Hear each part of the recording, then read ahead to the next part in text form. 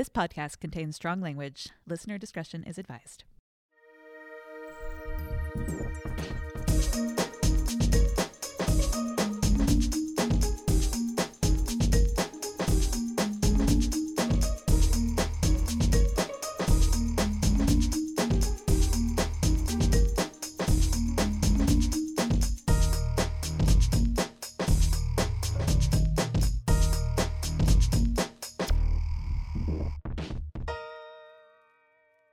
Hello, and welcome to We're Not Over 6 Feet Under, the podcast where we talk about the aughts' most morose TV show about a Gen Xer and a funeral home and mortality and stuff, episode by episode, spoiler-free. I'm your host, Caroline McGraw. I'm a playwright and screenwriter. And I'm your other host, Jenna Shearer. I'm a writer, editor, and pop culture critic. And this week, we are so excited to welcome our very first guest, Yay. Megan Deans. Hi. Hi, Megan. Hi, Megan. I'm a guest. Megan Deans is a writer, television enthusiast, and book marketer. She writes plays about history and stories about falling in love in a Trader Joe's.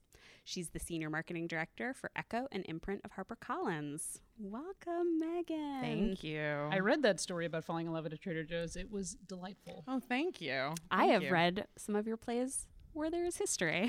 Wow. So the two of you might be considered the biggest fans of my work. Megan, can you tell us a little bit about your relationship to the television series 6 Feet Under? I would love to. I started watching 6 Feet Under while the third season was on, but I did not watch the third season because I was in college and I did not have things like cable television. But I lived in New York City and I saw an ad for the third season of 6 Feet Under. They had great ads. They were so beautiful. Although I've recently looked up this ad that like really turned me onto the show, and it's such a bummer.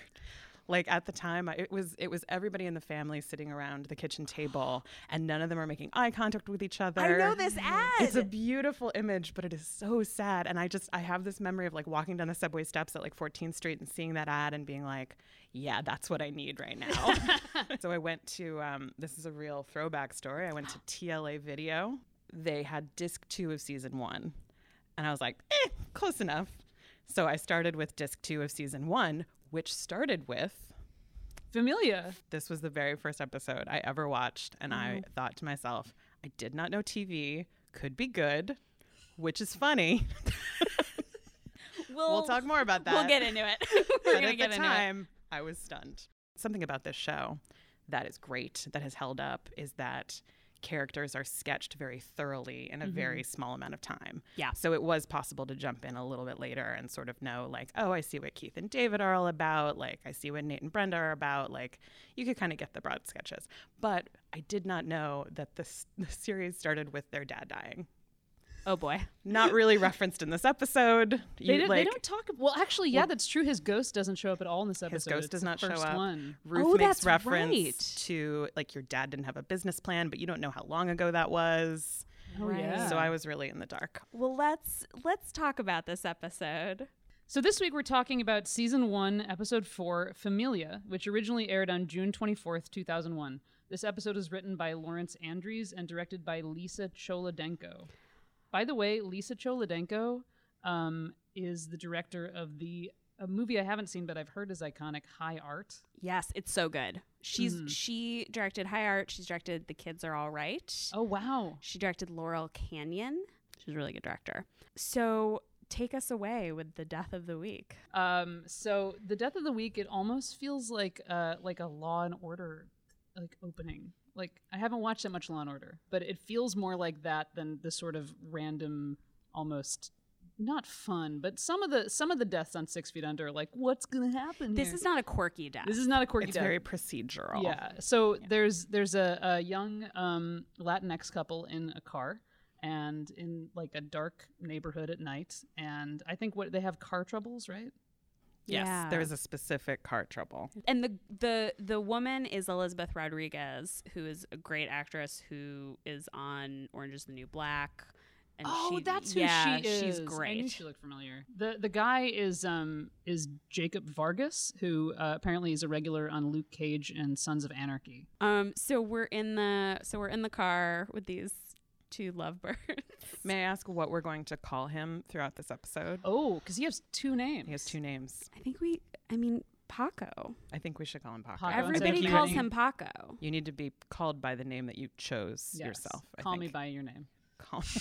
Call me by my name. So the man in the car goes to a payphone because this is 2001 and only a select few people have cell phones, I guess. There's one right there, too. There's a payphone conveniently 40 feet from where their car is.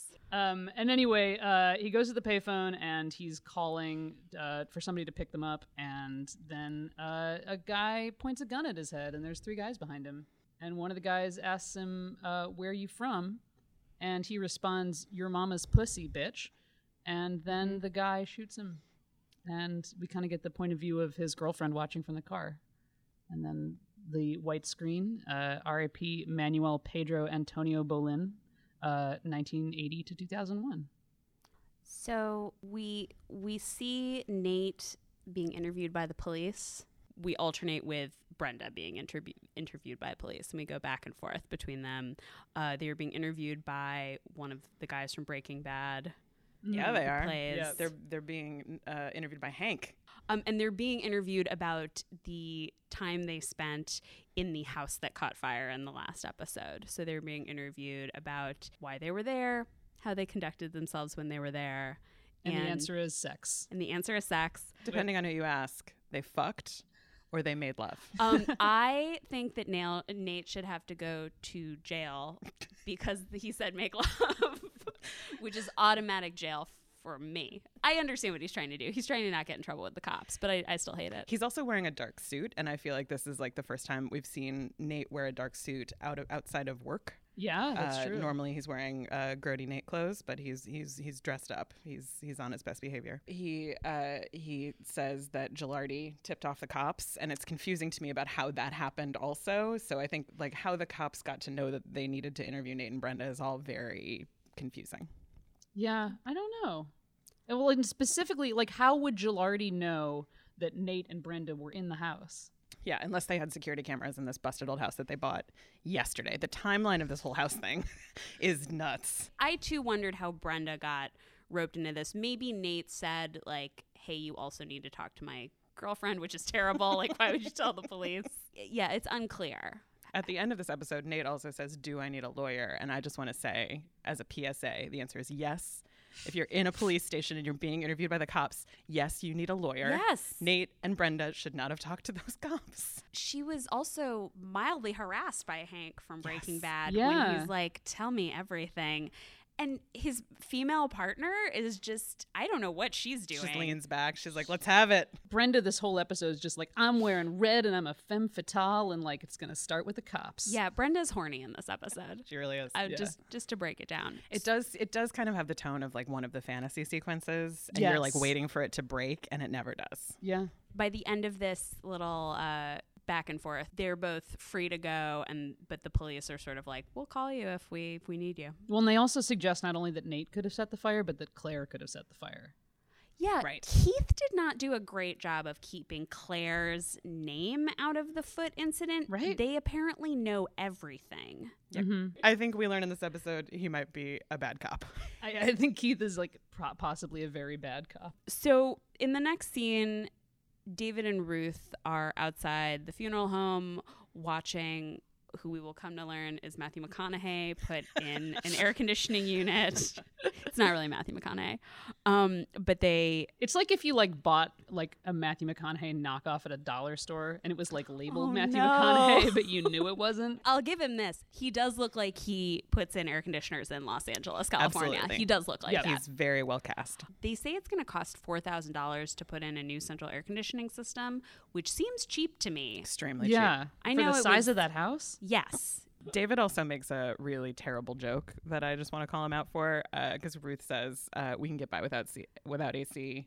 People do, and he says, "Yeah, people in the third world." Oof. Ugh. Really good one, David. David is Solid. just a wall-to-wall nightmare in this episode. Yeah, this is tough for Team I David. disagree with that, but we'll get into it. So Nate shows up. And then he tells us that Matt Gilardi tipped the cops off. And Nate asks where Claire is, which people should be doing at all times. But Nate actually in this episode does seem to be, he and Keith, I guess, are the ones who care about what is going on with Claire. David does not seem to care about what's going on with Claire. Ruth certainly doesn't seem to care about what's going on with Claire. She kind of does by the end. Sure. But I would argue also that Nate in the beginning part of this episode less cares about what's going on with Claire for her well-being and more to be like, she's a crime girl. Yeah, I agree with that. I think Nate's attention is very self-serving. Like Nate's just like, I have a problem and girl is problem. So then Matthew McConaughey says that he can put in the air conditioning in like 5 days. Ruth sasses him a little about doing it in 3, and then we're off to the races. It's Ruth as negotiator, which I feel is significant to this episode. Yeah, for sure. That's true. And then we go to what I am calling in my head the crying room. Manny / Paco's parents and Manny / Paco's gang leader are making funeral arrangements for him, and it's very tense. Oh, the dude from the gang is named Powerful. Manny's parents call him Manny. Powerful calls him Paco and says it's his gang name. Powerful wants to pay for it, and he has a bunch of cash. And we cut to Rico curling a corpse's hair, which I just thought was very funny. And David comes down and asks him to run interference upstairs. He's just vaguely racist. Not vaguely. No, he's openly racist. Out and out racist.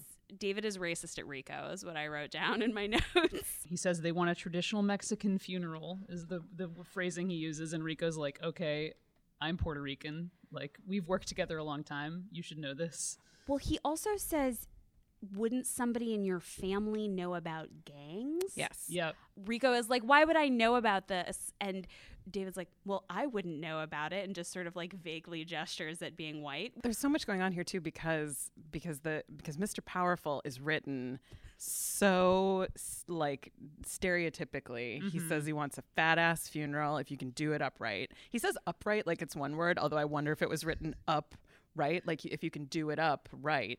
But he says upright, which I found to be a very strange line reading. Maybe he wants the body to be upright. He's like, no lying down at this I made funeral. an assumption that he wanted it done upright. Upright. It almost felt like a tiny pushback from the actor. He's like, if this is the dialogue, this is the way I'm going to say it. And this is on you guys. Yeah, because you that's allowed fair. this to happen. That is fair. This episode, we're going to keep getting into it. Is the writing of the episode itself racist? Is it showing the racial blind spots to be super charitable is it showing these blind spots of the Fishers, of the white characters on this show? I feel like what they thought they were doing was they were obviously writing David to be super racist in this scene. Yes. And they play it super big, like with the gesture to his face and like, but it's like very clear, obvious stuff. I mean, okay, maybe he doesn't need to know that Rico is Puerto Rican, but Rico also says, like, I've been working here for so long and you know nothing about me, which I think bears out over the course of this season. Well, the other interesting thing about this episode is the writer Lawrence Andrews is actually a black man. So it's our first episode not written by a white person. And yet it has, I don't know, it's very complicated because it is definitely like about David in particular, but the Fishers in general being ignorant about other races at best and just flat out racist. Well, also living in Los Angeles and not having any sense of how to interact with Latinx people that's a real look. This is not an isolated city where you would not be interacting with people of many different races and creeds, but especially like it has a huge Latinx population and your employee. And then we have this, I mean, way later in the episode, but the moment that Claire has with a member of the gang is also, it's not quite as egregious as how David and Nate, handle this family and the gang members. It's interesting to like kind of view it through the lens of now, right? Like, because I remember watching this episode back in the day and just not even thinking about it. Just being like, absolutely. oh, this must be how the world is. I feel like watching this from a position of privilege where you're like, well, if we make a joke about it, if we identify, if David gestures to himself, if they point out that, oh, they're so white, they're too white to deal with these non-white people, then we as white people get to be like, oh, okay, so we're acknowledging that there's differences, right? So that's all it is, right? We just need to acknowledge that we're different. Great, got it. check. I did it. I mean, it's performative wokeness. Yeah, which for is sure. which is a very 2019 sort of deal, actually. It's true. Ahead of its time, and also very of its time. So we go to Rico showing the parents and Powerful a really nice casket, and Powerful asks Rico where he's from, heavy on the quotation marks. Which is the same thing that, was said by the gang member who killed Manny in the first scene. And Rico gestures him to go to a different crying room. This is a side room where this is actually the crying room. This is the place where they pull funeral goers who are having a scene. We've seen this a couple of times, but we've mostly seen it to be used for plot asides. What I find funny about it is that it's curtained and they treat it like it's a separate room. Like they go to this curtained area and they have a conversation at full voice. And then walk out like, we're good. We did it. No one else is listening. No one else heard that. No one else heard it. To be fair, earlier in the episode, you had Nate leaning over to David in the kitchen while Ruth is like standing 4 feet away from them, saying Claire had meth, and Ruth is like, if you want to have a conversation I can't hear, you should go into a different room. That's the next scene. Oh, it's the next scene. Oh, yeah. All right. But what the other thing I like about this scene is that so David brought Rico up because he decided he needed a person of color to talk to another person of color. But then what you actually see is that David needed somebody aggressive to talk to somebody else aggressive. It's pretty funny that Rico is the most aggressive person. He's so tiny. He's so tiny. And he has, when that conversation is over and Powerful leaves, you see him just like relax. I actually love that moment, and I think it's a really strong moment. Freddie Rodriguez does such a good job Yes. in this He does. episode. Where you're just like, he got his adrenaline up and he was going, and then he just like completely like goes limp like a noodle. Like it's really a wonderful little moment. But I think as this episode progresses, the show kind of suggests that David's real issue is not necessarily that he's racist, but that he has some like really deep masculinity issues. Yes. And I think he associates a lot of like machismo with these gang members. I mean, to be clear, he is also racist. He's also racist, yes. I think if it was just the parents, he wouldn't have had Rico come upstairs. If Powerful hadn't been I agree. there. It's not just the cultural difference. So then in the next scene, which we've talked about, Nate and David talk, and Nate says our favorite line of the episode. David, we are so white. If we step in, we will totally fuck up. This is my new ringtone. Oh my God. I will be beaten up in the subway for it. Amazing. And I'm fine with it.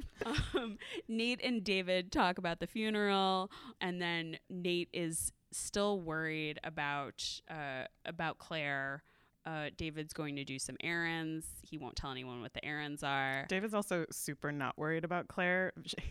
He really doesn't care about it. His logic, the reason that Claire wouldn't set the fire is because she would never help them because she hates them, which is it's a difference between the brother who stayed and the brother who went. David's like, this has happened all the time. Like she hates us so much. She would never participate in this family at all. David's like, I wish she'd set the fire. I know that she loved me. Finally. So Claire, speak of the devil, Claire enters. She looks amazing. She's pulling off that leather skirt. So oh my good. God. She's pretty hyper in this episode. Doesn't she see It's like the she's sort on of- crack. Look, Nate, calm down, Nate. This is, I believe, the first episode we've had, except for when she's down in the embalming room with the gang member. This is the only time we don't see her doing anything. Like everything we see is from the brothers or Ruth's perspective. This is also a narrative trick that this show loves, I think, and will repeat many times, is the idea where some characters in the episode believe something about another character, and so that character is almost not in the episode so that they can project as much as possible to get to the next step. In the next scene, Keith and David are grocery shopping, and they're talking about Paco's funeral, Paco/Manny's funeral. Keith also suggests that Claire gets a lawyer. I just want to say shout out to Keith, a cop, for suggesting a lawyer. Yep. Keith is again, Keith is taking better care of Claire than anybody in the family. So then a dude listening to Limp Bizkit is in a car and he watches them. He's watching them really impatiently, unloading their groceries into the car. And then when they don't go fast enough, he calls them fags. I don't agree with that. I don't agree with the slur. Oh, no. But I do agree that Keith arranged those groceries for 4,000 years. It is such a long bit of business. That's true. There was a lot of like, let me just move the cooler a quarter of an inch so I can put this. Just throw them in the back. maybe- How far are you going? Where is this grocery store? Did you drive to the other side of town? I don't know. It's a bold move to call somebody a fag and then just kind of roll 3 feet away from them and stop at your car. Keith is terrifying. I don't know why you would ever, I would never, I mean, I would not do this anyway, but I would never harass somebody who was as giant as Keith. Keith's arms are like the size of my torso. So Keith runs after his car and roughs the dude up, and it's awesome. He like Disagree. I mean, it's rough. It's like part of me is like, yes, like stand up for yourself and like defend your rights as a gay man, but another part of me is like, don't like stick your badge in some guy's face. Well, that's true. I don't like the cop angle of it. If Keith were not a cop, I would like this a lot more. I think that this is horrifying. I think that Keith yelling at him is great. I think that Keith being a cop and using the cop thing is extremely bad. I think especially because he's LAPD. I think that's true. The riots are referenced later in this episode. Oh God, that's right. And honestly, I don't know if you guys have talked about this at all, but like choosing to have your one of your primary characters of color be a cop is a really strange choice to me in this show. We have not talked about it yet. I think it's going to be an ongoing conversation. And this is really, I know that Keith helped Claire in the last episode in his capacity as a police officer, but this is the first time that I think that it's really in and then later in the episode, Keith talks about being a cop. Right. And, what being gay means to him being a LAPD officer. But so this is really the first episode where we're hearing Keith's perspective on it and where it's really integral to everything that's happening in this plot, for sure. Yeah. And I don't like how he shoved David. Yes, I don't like that he shoved David at all. And I think later on, we watch David kind of process this whole thing from a couple of different angles. And I think what sort of Keith never acknowledges is that this was not an okay thing to do. Like it might connect to a lot of other issues that David does have, and I think Keith's impatience with those things is valid, but I think for him to be very righteous about this particular incident is a weird choice for him. So in the next scene, David is with Paco's corpse. This is our first talking corpse that's not Nate's Senior. I wrote down in my notes the ghost of toxic masculinity. That's great. Would it were truly dead. That's the name of my podcast, and I hope you guys will be ghosts. I mean, guests.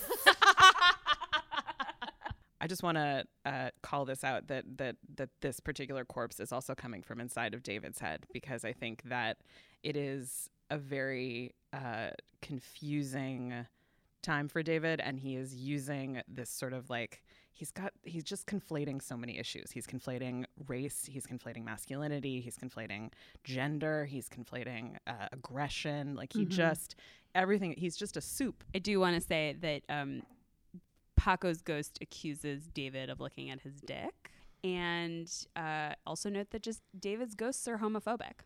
David's ghosts are incredibly homophobic. Yeah, we're 2 for 2. Keith just told David that he hates himself.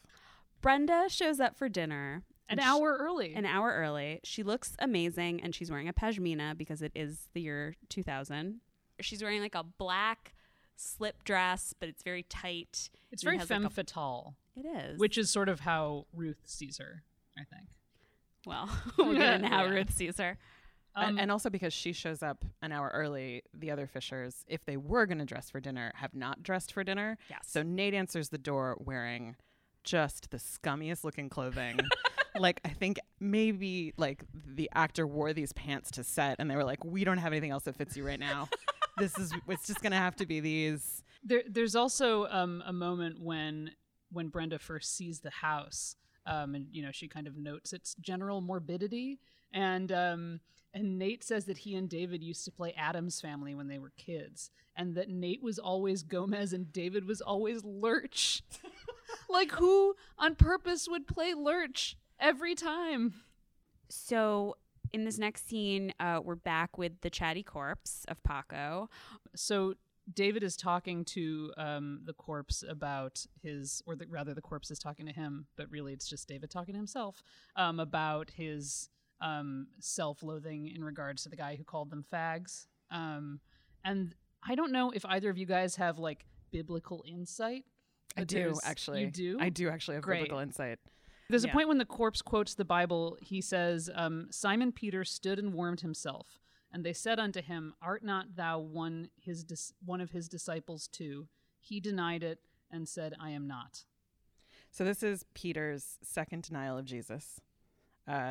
Some of you may or may not remember or know in Sunday school. I know. All right. Jesus predicted that Peter would deny him 3 times. This is the second denial. Really, it's about all of the things that you do when you know something is true. Peter knew that Jesus was good and was Christ, but he still, in public to other people, said, and I don't know that guy. So it is you're extrapolating out to David's own denial of himself. Wow. How about that? Oh my God. Yeah. I also really like the David church storylines. I find them to be interesting. I love that Keith and David met in church. Yeah. I love that we get to see that church later in this episode. Yes, I was going to say that's one of my favorite parts of this episode. I think it's a nice detail. So in this next scene, we go back to Nate and Brenda. Nate is really stressed out, and Brenda is psychologizing. Is that how we pronounce that? This is psychologizing. This is a scene they've had several times, right? Yes.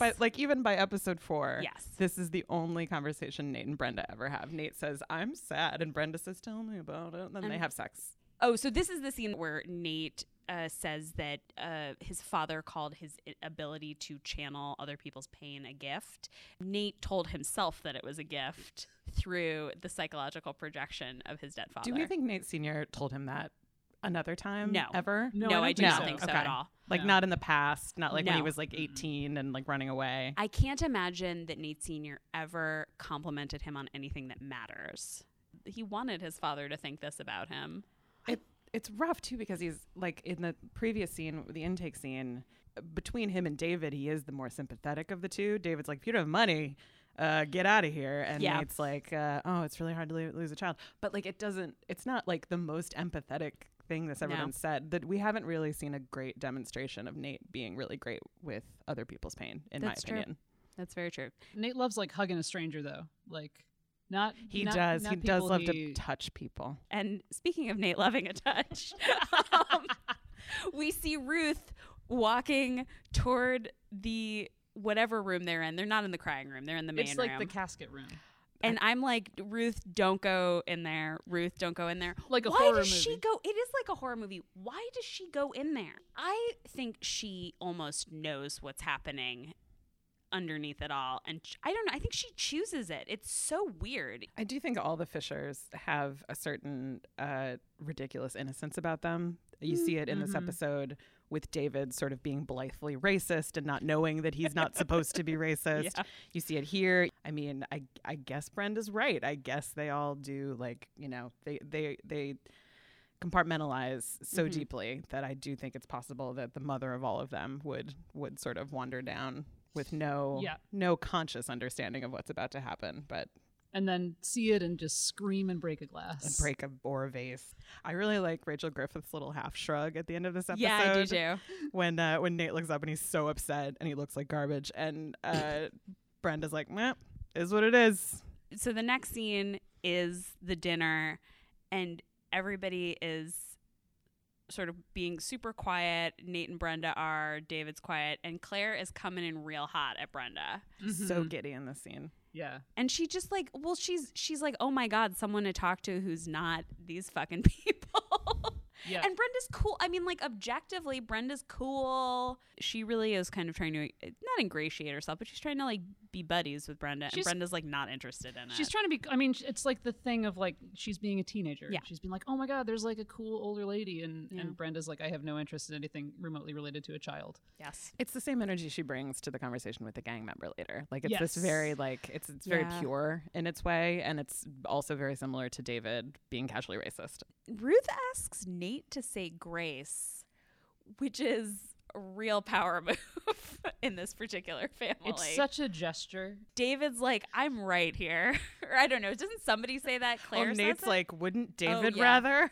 Yeah. David doesn't care. David wishes he wasn't there. David's like, hardcore. you guys want to hear John 1825? Or David's like, I can't bring my boyfriend to dinner. Mm-hmm. That's true. I have in my notes for this dinner gloriously tense. Brenda is not trying to get anyone to like her at all. No, No. She also walked in saying, your mother hates me. I don't care. Yeah. mm-hmm. She does care, She obviously. clearly cares. Yeah. I feel like many people, if that had happened, would just immediately leave and not have dinner. Would you have dinner? Poll. Quick poll. Ooh. In the event that my boyfriend was going down on me in his childhood home before a dinner with his mother, no, I would leave. I would also leave. Guys, I might stay. Oh. Not because I just might be like, is it worse if they're like talking about, because they'd definitely be talking about me at the dinner. What I would do is I would want to stay and try to erase that memory by being very nice and personable, not by being super pouty and mean like Brenda is being. In the next scene, David is chatting with the corpse. In this scene, so you have Paco's corpse, and then you also have Paco standing looking down at his corpse. Yeah. So And David saying, you shouldn't have gone and got yourself shot. Oh my god, I just wanted to slap him. David is, I do think that when he does, I mean, it's not great when he's like, you shouldn't have gotten yourself shot, but it feels like he's practicing like the masculinity. He's like, yeah, I can do a comeback. And then this is where Ruth comes down and says, Mr. Powerful is here, which I really love. There's an iconic exchange between Ruth and David, where David, who is kind of like becoming throughout the episode kind of more confident about talking about his relationship with Keith, in as much as he can. Ruth asks why he doesn't come to church with her anymore, and he says, I go to a different church now. And she says, with your friend, that cop, the black man. And then there's this moment where he just goes, yes, Mom, the cop, the black man, like really fast. And it's just, After Paco Ghost says, don't be a pussy. that's right. Yes. Yeah, again, bringing back some iconic words. I feel like when Ruth leaves, she doesn't say anything else, but Frances Conroy does such a great job. Like, she shows you in that moment, there's so much she doesn't understand about her sons. And she's got one kid left. Who she knows even less. yeah. She knows even less. Speaking of her third child, Claire is hanging out at this funeral? ? Like, why is Claire there? Right? Does she just like decide to just drop in sometimes on funerals because she's bored? I mean, actually, I could totally see doing that. She is flirting with a gang member who Amazon, that weird little thing that pops up when you watch these things on Amazon, told me his name is Luis. Huh. Oh. So then Paco's mother sort of loses her mind, and then as this is happening, Claire leaves with Luis To go to the embalming room. to go to the embalming room. And in this very next scene, they smoke some weed that Luis has given her, and Claire asks Luis if he's killed people. Also, he looks a lot like Gabe. He does. I think Claire has a type. Yeah, Yeah. the casting is good. She's really trying to be tough and treating him like a science experiment in a racist way. Yeah. She's just like, what's it like to shoot a gun? Like, can I come down to the neighborhood sometime? And he calls her out on her bullshit, which should happen. Yes. He also is like smoking out a teenager at his friend's funeral. So there's blame on both sides, but there's more blame on her side, is what I'm going to say for that. He's a little harsh, I would say. Yes, Yeah. he is. Because I only think he's harsh because I know Claire is genuine in her stupidity. Yes. And she thinks she's flirting. Right. Yeah. She thinks that she's like, ooh, big man, but it's real. I think she doesn't really actually know how real it is. She also might not know how his friend died. Like, Yes. That's true. She also, in this scene, reveals that she knows that everybody thinks that she burned down the house. right. And that she's kind of enjoying it. Yeah, that's interesting to me. And then, so in this next scene, Tracy Montrose Blair shows up to the funeral home, and she's in the pilot as the woman who's David screams at the funeral after Nate Sr. dies. And this scene is really strange because she's like she's the one who talks about the riots, and she talks about like innocents losing their lives, and she wants to pay her respects.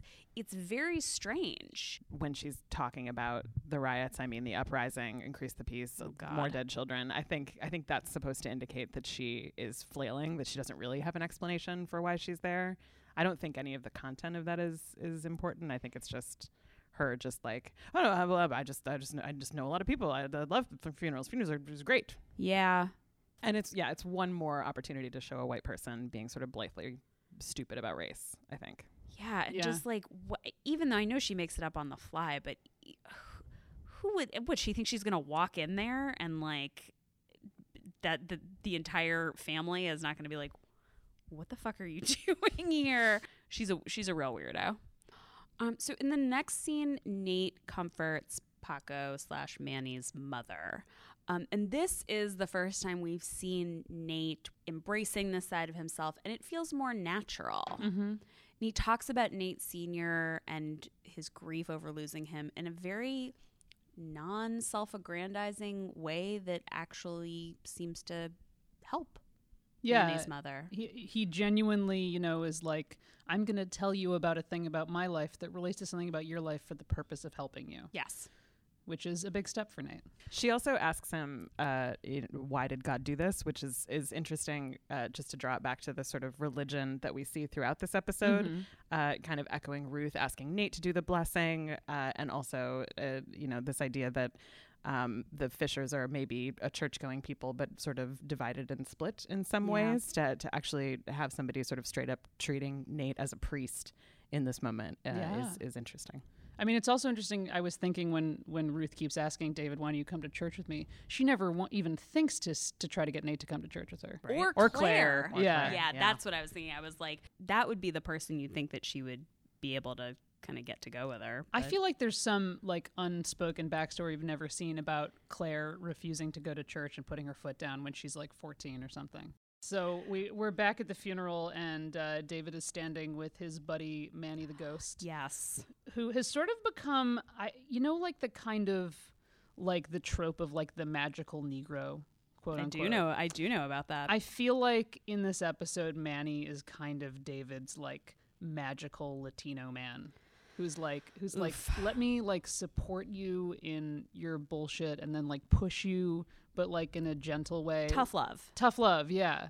Because there's a part here, a really, really bad, heaven can't, David. He's straight up like, man, I'm really disappointed that there wasn't any like gunfire or fights at this, at this funeral. And, Manny is sort of like, yeah, bro. Like, I mean, I'm paraphrasing.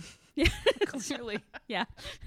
David's really got his ideas of masculinity super twisted in this moment, I think, because he expected like a lot more aggression from this funeral. He expected that there would be like an out and out war, I guess. Yeah. And he also like in this moment, Paco says to him, apologize to your boy Keith or you're a born bitch. Which is like the 40th time he's had Ghost Paco say bitch to him back to him. Like David, I guess, needs a version of an aggressive male to tell him what to do. Yes. He's almost acting as like a weird father figure to David. Well, he's acting like an older brother. Yeah. Oh, he is. He's acting like the older brother. Yeah. So then we get Ruth and Nate on the stairs, and Ruth says that the detective called, and I don't know about these detectives and their detective skills. Why are they calling Ruth? I don't know why Ruth is on this phone tree. Yeah, so the detectives apparently called Ruth to say that the cause of the house fire was declared unknown and the case was closed. Just normal cop stuff, everybody. Normal detective stuff. And crazy. And Nate still thinks Claire did it, and Ruth is giving Claire the benefit of the doubt, and doesn't think that she did. And then Nate also apologizes for what happened with Brenda, which he should. Mm-hmm. And Ruth doesn't want to talk about it. Yep. Which, again, fair. But then Claire shows up. Yes. And everybody's like, where were you? And Claire says, none of your business. When did this become a police state? Because she's a teenager. I think Ruth is terrified of Claire. Yes, that's true. I think she feels distant from her sons, but I think she is scared to death of Claire. Well, and it is interesting the way Ruth sort of scares Nate and David. Mm-hmm. Or it doesn't scare them, but they are worried about what she thinks of them. Well, and there's actually and Claire doesn't give a fuck. I don't think we brought this up at the dinner scene earlier, but Nate and David bring up to Ruth that we want to talk about our business plan for the funeral home. Right. And Ruth says, "Why do you need to talk to me about that? I don't need to be involved." Yeah, but they're kind of mama's boys. They are. They want her approval. Can we talk about David and Keith's church with their cool lesbian pastor? Just really excited about it. I just love it. And their ASL interpreter. Yes. Oh my gosh. It's a good church. And there's a gay pride flag in the background. And I'm curious about this homily. I feel like you might have a good interpretation of this since you interpreted it's a that sermon, John quote. not a homily. Oh, it's not a homily because they're not Catholic. Right. I find sermons much harder to parse than Bible verses, but basically the pastor is the problem in the Garden of Eden was that they didn't trust God. They trusted the serpent. When the serpent told them lies, they were like, yeah, those lies seem good. So, we're not going to go back to God. We're not going to ask him what the deal is. And I think, I guess this is supposed to relate to David not trusting Keith or knowledge or truth. David not trusting truth. David not trusting, period? David not trusting. Mm-hmm. I think this one's a little bit of a stretch. I think the Bible verse earlier was a lot better. I guess I appreciate that the sermon is not direct. It's not here, this is how it relates to this issue in this episode. But I was also how this relate? What's going on? Ooh, I just thought of a new interpretation. Tell me. But it's just me fitting this to want things to be true. Fit it. So the surface level interpretation of the sermon might be that David doesn't trust himself. He does not know how to fully respond to a truth when it is presented to him. He doesn't know the difference between a truth and a lie. But there might be another level of interpretation, which is perhaps Keith is the serpent. Perhaps Keith is somebody who is giving him some flawed information about masculinity and sex and preference.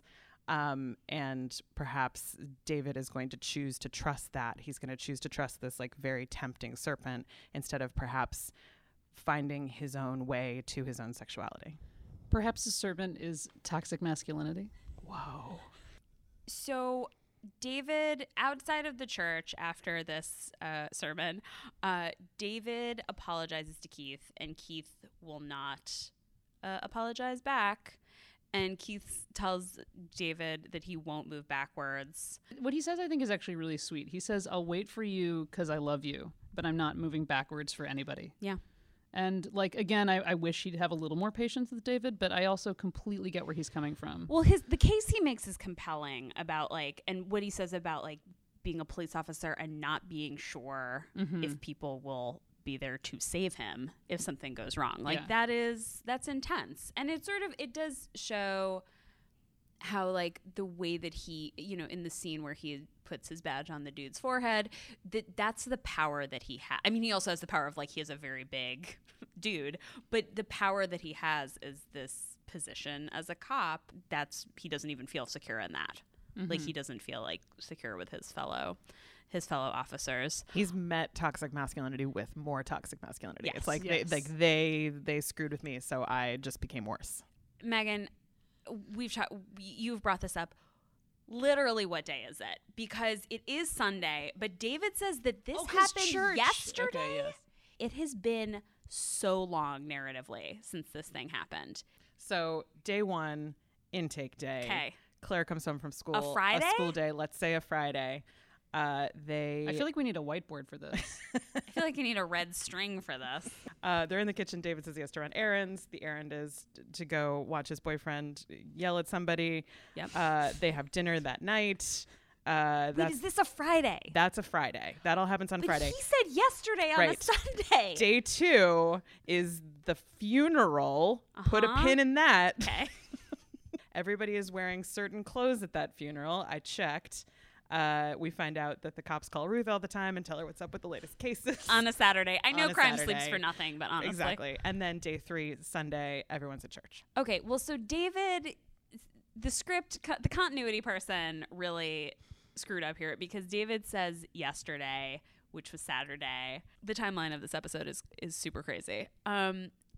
So in the next scene, we have Brenda and Nate, and Brenda wants to... In the morning, like, kind of yeah. like Nate's waking up and Brenda's like sitting by the window reading a newspaper. She looks great, by the way. She Actually, looks she looks amazing. great.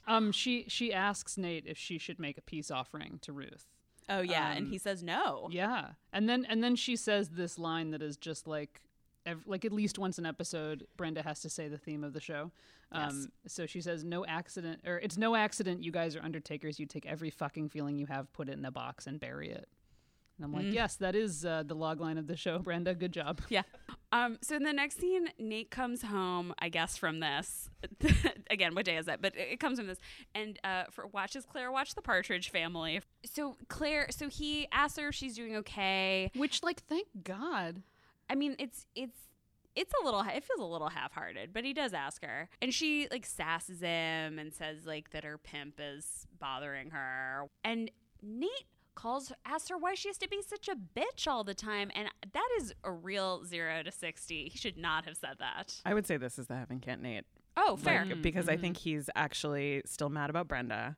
And I think he comes in and he's like, well, I'm going to solve the family's problems by questioning my little sister because I'm the empathetic one.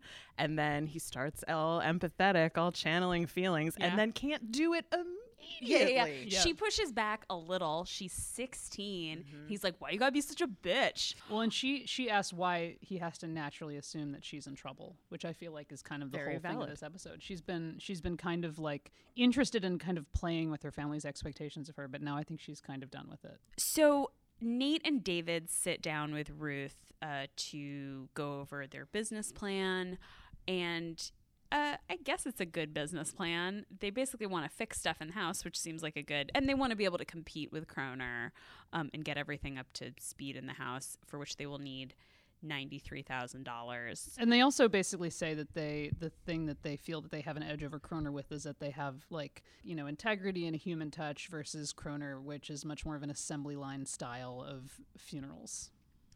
Definitely. But I do wish that they would mention Rico, because he is such a it's been established that he is amazing at his job. He's like a great restorative artist. I mean, they completely don't appreciate Rico, and I think that's something that's going to just keep happening until it comes to a head, basically. But so they need this money, and I do just want to remind us that Ruth just lost $25,000 in the last episode and doesn't seem to miss it. Particularly, I mean, it has not affected her quality of life in any way. She's got that life insurance policy. Ruth doesn't want to loan them this $93,000. She wants to be an investor, and she knows how to talk about investing. Yeah, she says she'd rather invest in her sons, and I think she says tech stocks, which I was like, damn, Ruth.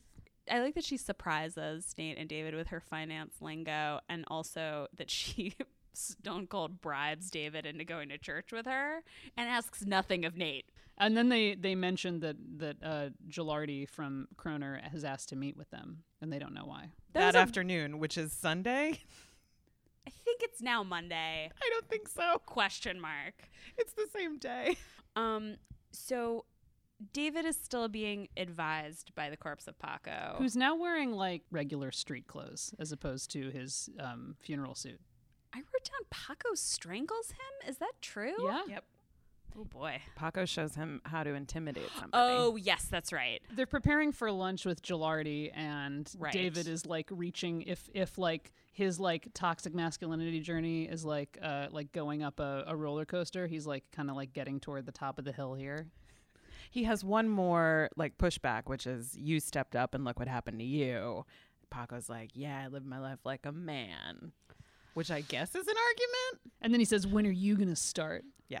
And I'm boy. like, Rough. oh, man. That is rough. It's actually the idea of masculinity is very like Fight Club. It is that sort of like pre 9/11 idea of like, hey, you're a man and you're like lost in the world. Like, how are you going to like reclaim your identity, which is tied up with your manhood? The idea that being a gay man who's coming out is a masculine thing to do. I think that was the thing that probably felt the most progressive. Yeah. That in fact, like David was attaining masculinity just by becoming himself. Yeah. I think what now feels flawed is the idea that we have to think about masculinity at all. But Yes. This show brought a lot of this into the cultural conversation, I'd say. Yeah.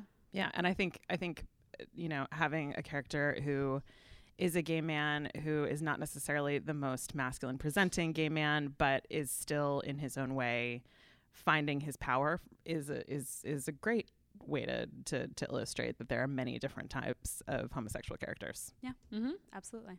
So then we go to Gilardi and Nate and David having like a diner lunch. Why does Matthew Gilardi care so much? He's like Ahab with the Fishers. It's like he's just like he's like, I'm coming to tell you that like if you don't accept my offer by the end of the day, I'm gonna like personally make it my mission to bury you. It's so intense. David monologues at Matt Gilardi and calls him a spineless, candy-ass corporate fuck, which sounds like Nate. I know, it's a very Nate line. And he threatens him pretty hardcore and says he will go after someone he loves when they least suspect it. There are tragedies far worse than death.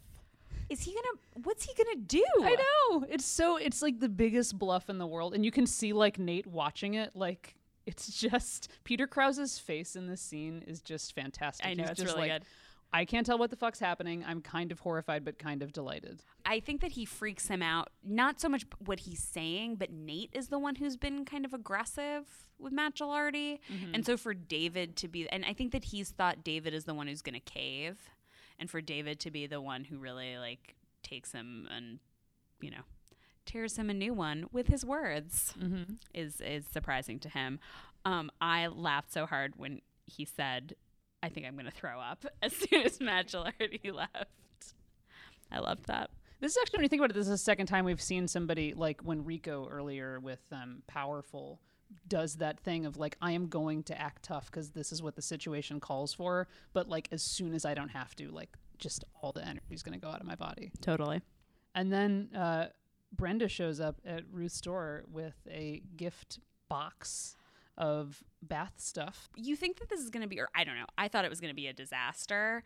And then it kind of works out. Brenda's apology, Ruth kind of accepts it and takes the bath salts. And Brenda's also really, I wouldn't say she's super vulnerable, but she talks about how much she cares about Nate. Yeah, I was shocked by that admission from her. She says, I get a glimpse of things maybe working out for us, which is so vulnerable. It really is. In the next scene, what day is it? I believe it's still Sunday. No, I refuse. However, Are there like 2-day funerals? it is thing? the second Yes. day of the funeral. Well, I think the first part was a wake, and this is the funeral, even though it's not a mass. Even though they are all wearing more casual clothes. But it is very confusing because it is just the smaller group of people. It's Sunday ? And Powerful asks Rico to go get the Fishers, and then the family and all the gang members ask the Fishers to join them in prayer. When Powerful comes to get Rico, I think Rico's really scared. Yeah. And then his expectation is entirely subverted when they stand in a circle and Powerful gives like a really sweet, heartfelt speech with tears in his eyes, and it actually like made me feel emotional. And they pray he says they should pray for Nate Sr. I mean, he know. says their father. I kind of wish we could have seen the conversation that happened off screen between Powerful and Manny's mother, because they have clearly like come to an agreement about how the mourning should happen by the Yeah. end of the scene. Does Paco tell David not to be a bitch? Yes. Yeah. Great. I wrote that down, and then I wrote yikes after it. Because Paco's in the circle with them. Right. and holding David's hand, and David doesn't want to let go. Paco has to go. He says he has to leave David, so the ghost is leaving him. And that's his last piece of advice for David. This whole scene, to me, I did not care for. I think this sort of like, it's a very cheap subversion. I think it's, oh, you thought they were tough gang members, but actually they're very compassionate Christians. It feels oversimplified. Yeah. They're assuming that everybody watching the show is a white person. And it's rough. It's true. I don't know that. I mean, I also see what you're saying, but this scene for me, like, I thought was very like emotionally resonant. Up until the "don't be a bitch, David" part. Now the next scene is actually very emotionally resonant. Yes. David and Keith are bowling, and David's really good at bowling. I love it. But I have a question, because the next thing that happens is a man comes up to them and says, "Hey, you fellas together?" What was he getting at? Right? I was like, is he trying to figure out if he can also bowl in that lane? Right. It doesn't make sense. But that's not how bowling alleys work. Partway through, I No. thought it was that, and then partway through, I thought the guy was like, "I want to find out if this is a gay couple," and which What? would be strange, Just asking. I'm just gonna go ask people if they're gay now. right? Could they have been trying to? Maybe they wanted to play a game with them. Is that how bowling alleys But work? that's not the question you would ask. Okay. You would say, I'm "Hey trying to make guys, this want to make bowl sense." together?" Yeah. I wrote David's coming in real hot with these guys. Whatever is happening. I mean, Yeah. you shouldn't ask people if they're together, but he's pretty aggressive. And then the guys are like, "Okay, cool," and they leave. And Keith is real into David's. David's being just proud. like, yeah, like where like it's a weird piece of business to get him to say that, but it is David's moment to be like, "Yes, public world, this is my boyfriend." A ghost taught me this. He told me not to be a little bitch. So David's storyline is done, and then in the next scene, Nate comes into Brenda's house. She's on the bed wearing a very strange nightgown. The that candle I hate. game is out of control. Like, I had a moment of like, so she's in a room like in like a red nightgown, surrounded by candles, like a WB in the 90s amount of candles. It's a very Cruel Intentions amount of candles. The weirdest thing about this scene, other than her Nehru collar, is that Nate comes in and is like, "My mom loved the bath salts," and whips off his shirt, which I'm fine with. But like, he's like, the sexiest thing to Nate is like, "Ooh, you didn't alienate my mother." Then Nate, because there's so many candles around him, Nate realizes that Brenda might have burnt down the house. Well, Nate's never seen fire before. The first time Nate ever saw fire was when the house burned down. And this is the second This time. is the second time he's seen fire. Yeah. And so he's just They don't he's just have- reminded of the first time he saw fire, which was 3 to 12 days ago. They don't have fire in Seattle. Do they have sex? I didn't write that down. It's hard to tell. Okay. But I'm sure- I think they assume. do. Yeah. I'm pretty sure every time Nate like has one of these memories, he's like, "Oh no, this is bad, but I'm definitely gonna have sex." Yeah. He rallies. He does. Nate can have sex no matter what. So in this last scene, we have Ruth alone in the funeral home, and Claire comes in, and Ruth has a question. And that question is, did you set the fire in the house across the street? And Claire straight up says no, but that she maybe stole the foot. And Definitely stole the foot. It's like, it's just a really, I don't know, it's like a nice, straightforward little moment for Ruth and Claire. I think. Does anybody think Claire did not steal the foot? Everyone knows she stole the foot. I think what's important in this moment is that Claire is like demonstrating how honest she's being in that moment by confessing something else. That's fair. Yes. If you ask Brenda, I feel like she'd be like, "What do you think, cowboy?" Like that she would not give you a direct answer. So lie when you're having sex, but tell the truth when it's your mother. Is that That's- the lesson of the? Yeah, I think that's of what this the episode's But about. then it gets And don't be confusing a bitch. when your mother walks into the room while you're having sex. Do you tell a lie or the truth? It depends on if she asks a direct question or not. Let's grade this episode. Oh. I give this episode a B. I am going to be real rough, and I'm going to give this episode a C. Ooh, It's it's the just lowest so far. It's just, I don't know, there's so much about this episode that just made me like have the full body cringy shivers. Yeah, maybe I give it a B minus. But don't change your grade, you know. I will. I will change my grade. I will give the Paco's ghost stuff a C minus. That's so much of the episode. Yeah, I guess you're right. Maybe I give this grade I don't know, maybe I give it a C plus. Megan, what do you give it? And then I'll see if I'm changing. I feel like somewhere in the C's is accurate for this episode. Okay. It's funny, again, because as previously mentioned, this was the episode that got me hooked into the show. Wow. Somehow. But, the Tough stuff here. The first time I watched this episode twice, just so you guys just know, I prepared really hard. Amazing. And the first time I watched it, I was like, wow, terrible. Can't wait to hate this episode forever. And then the second time I watched it, I was like, all right, I see some dominant themes. Aside from the terrible timelining, I think I got the bones of it, and I think it's there. I think the intentions of this episode are good. I think the execution is real bad. So I think that's C territory for me. I'll change it and give it a C plus. Great. Megan, tell us where we can find you on social media if you want people to find you on social media. I think the only public account is on Twitter. I'm at Megan Derns. That's MEGHANDRRNS. Beautiful. I tweet sparingly, but I try to put a lot of power behind it. I would say that's how I perceive your Twitter. Thank you for joining us. Yeah, thank you so much. I'm so happy to be here, and I'm so happy you guys are doing this. I hope you will come back. I would love to come back. Next week? Next week.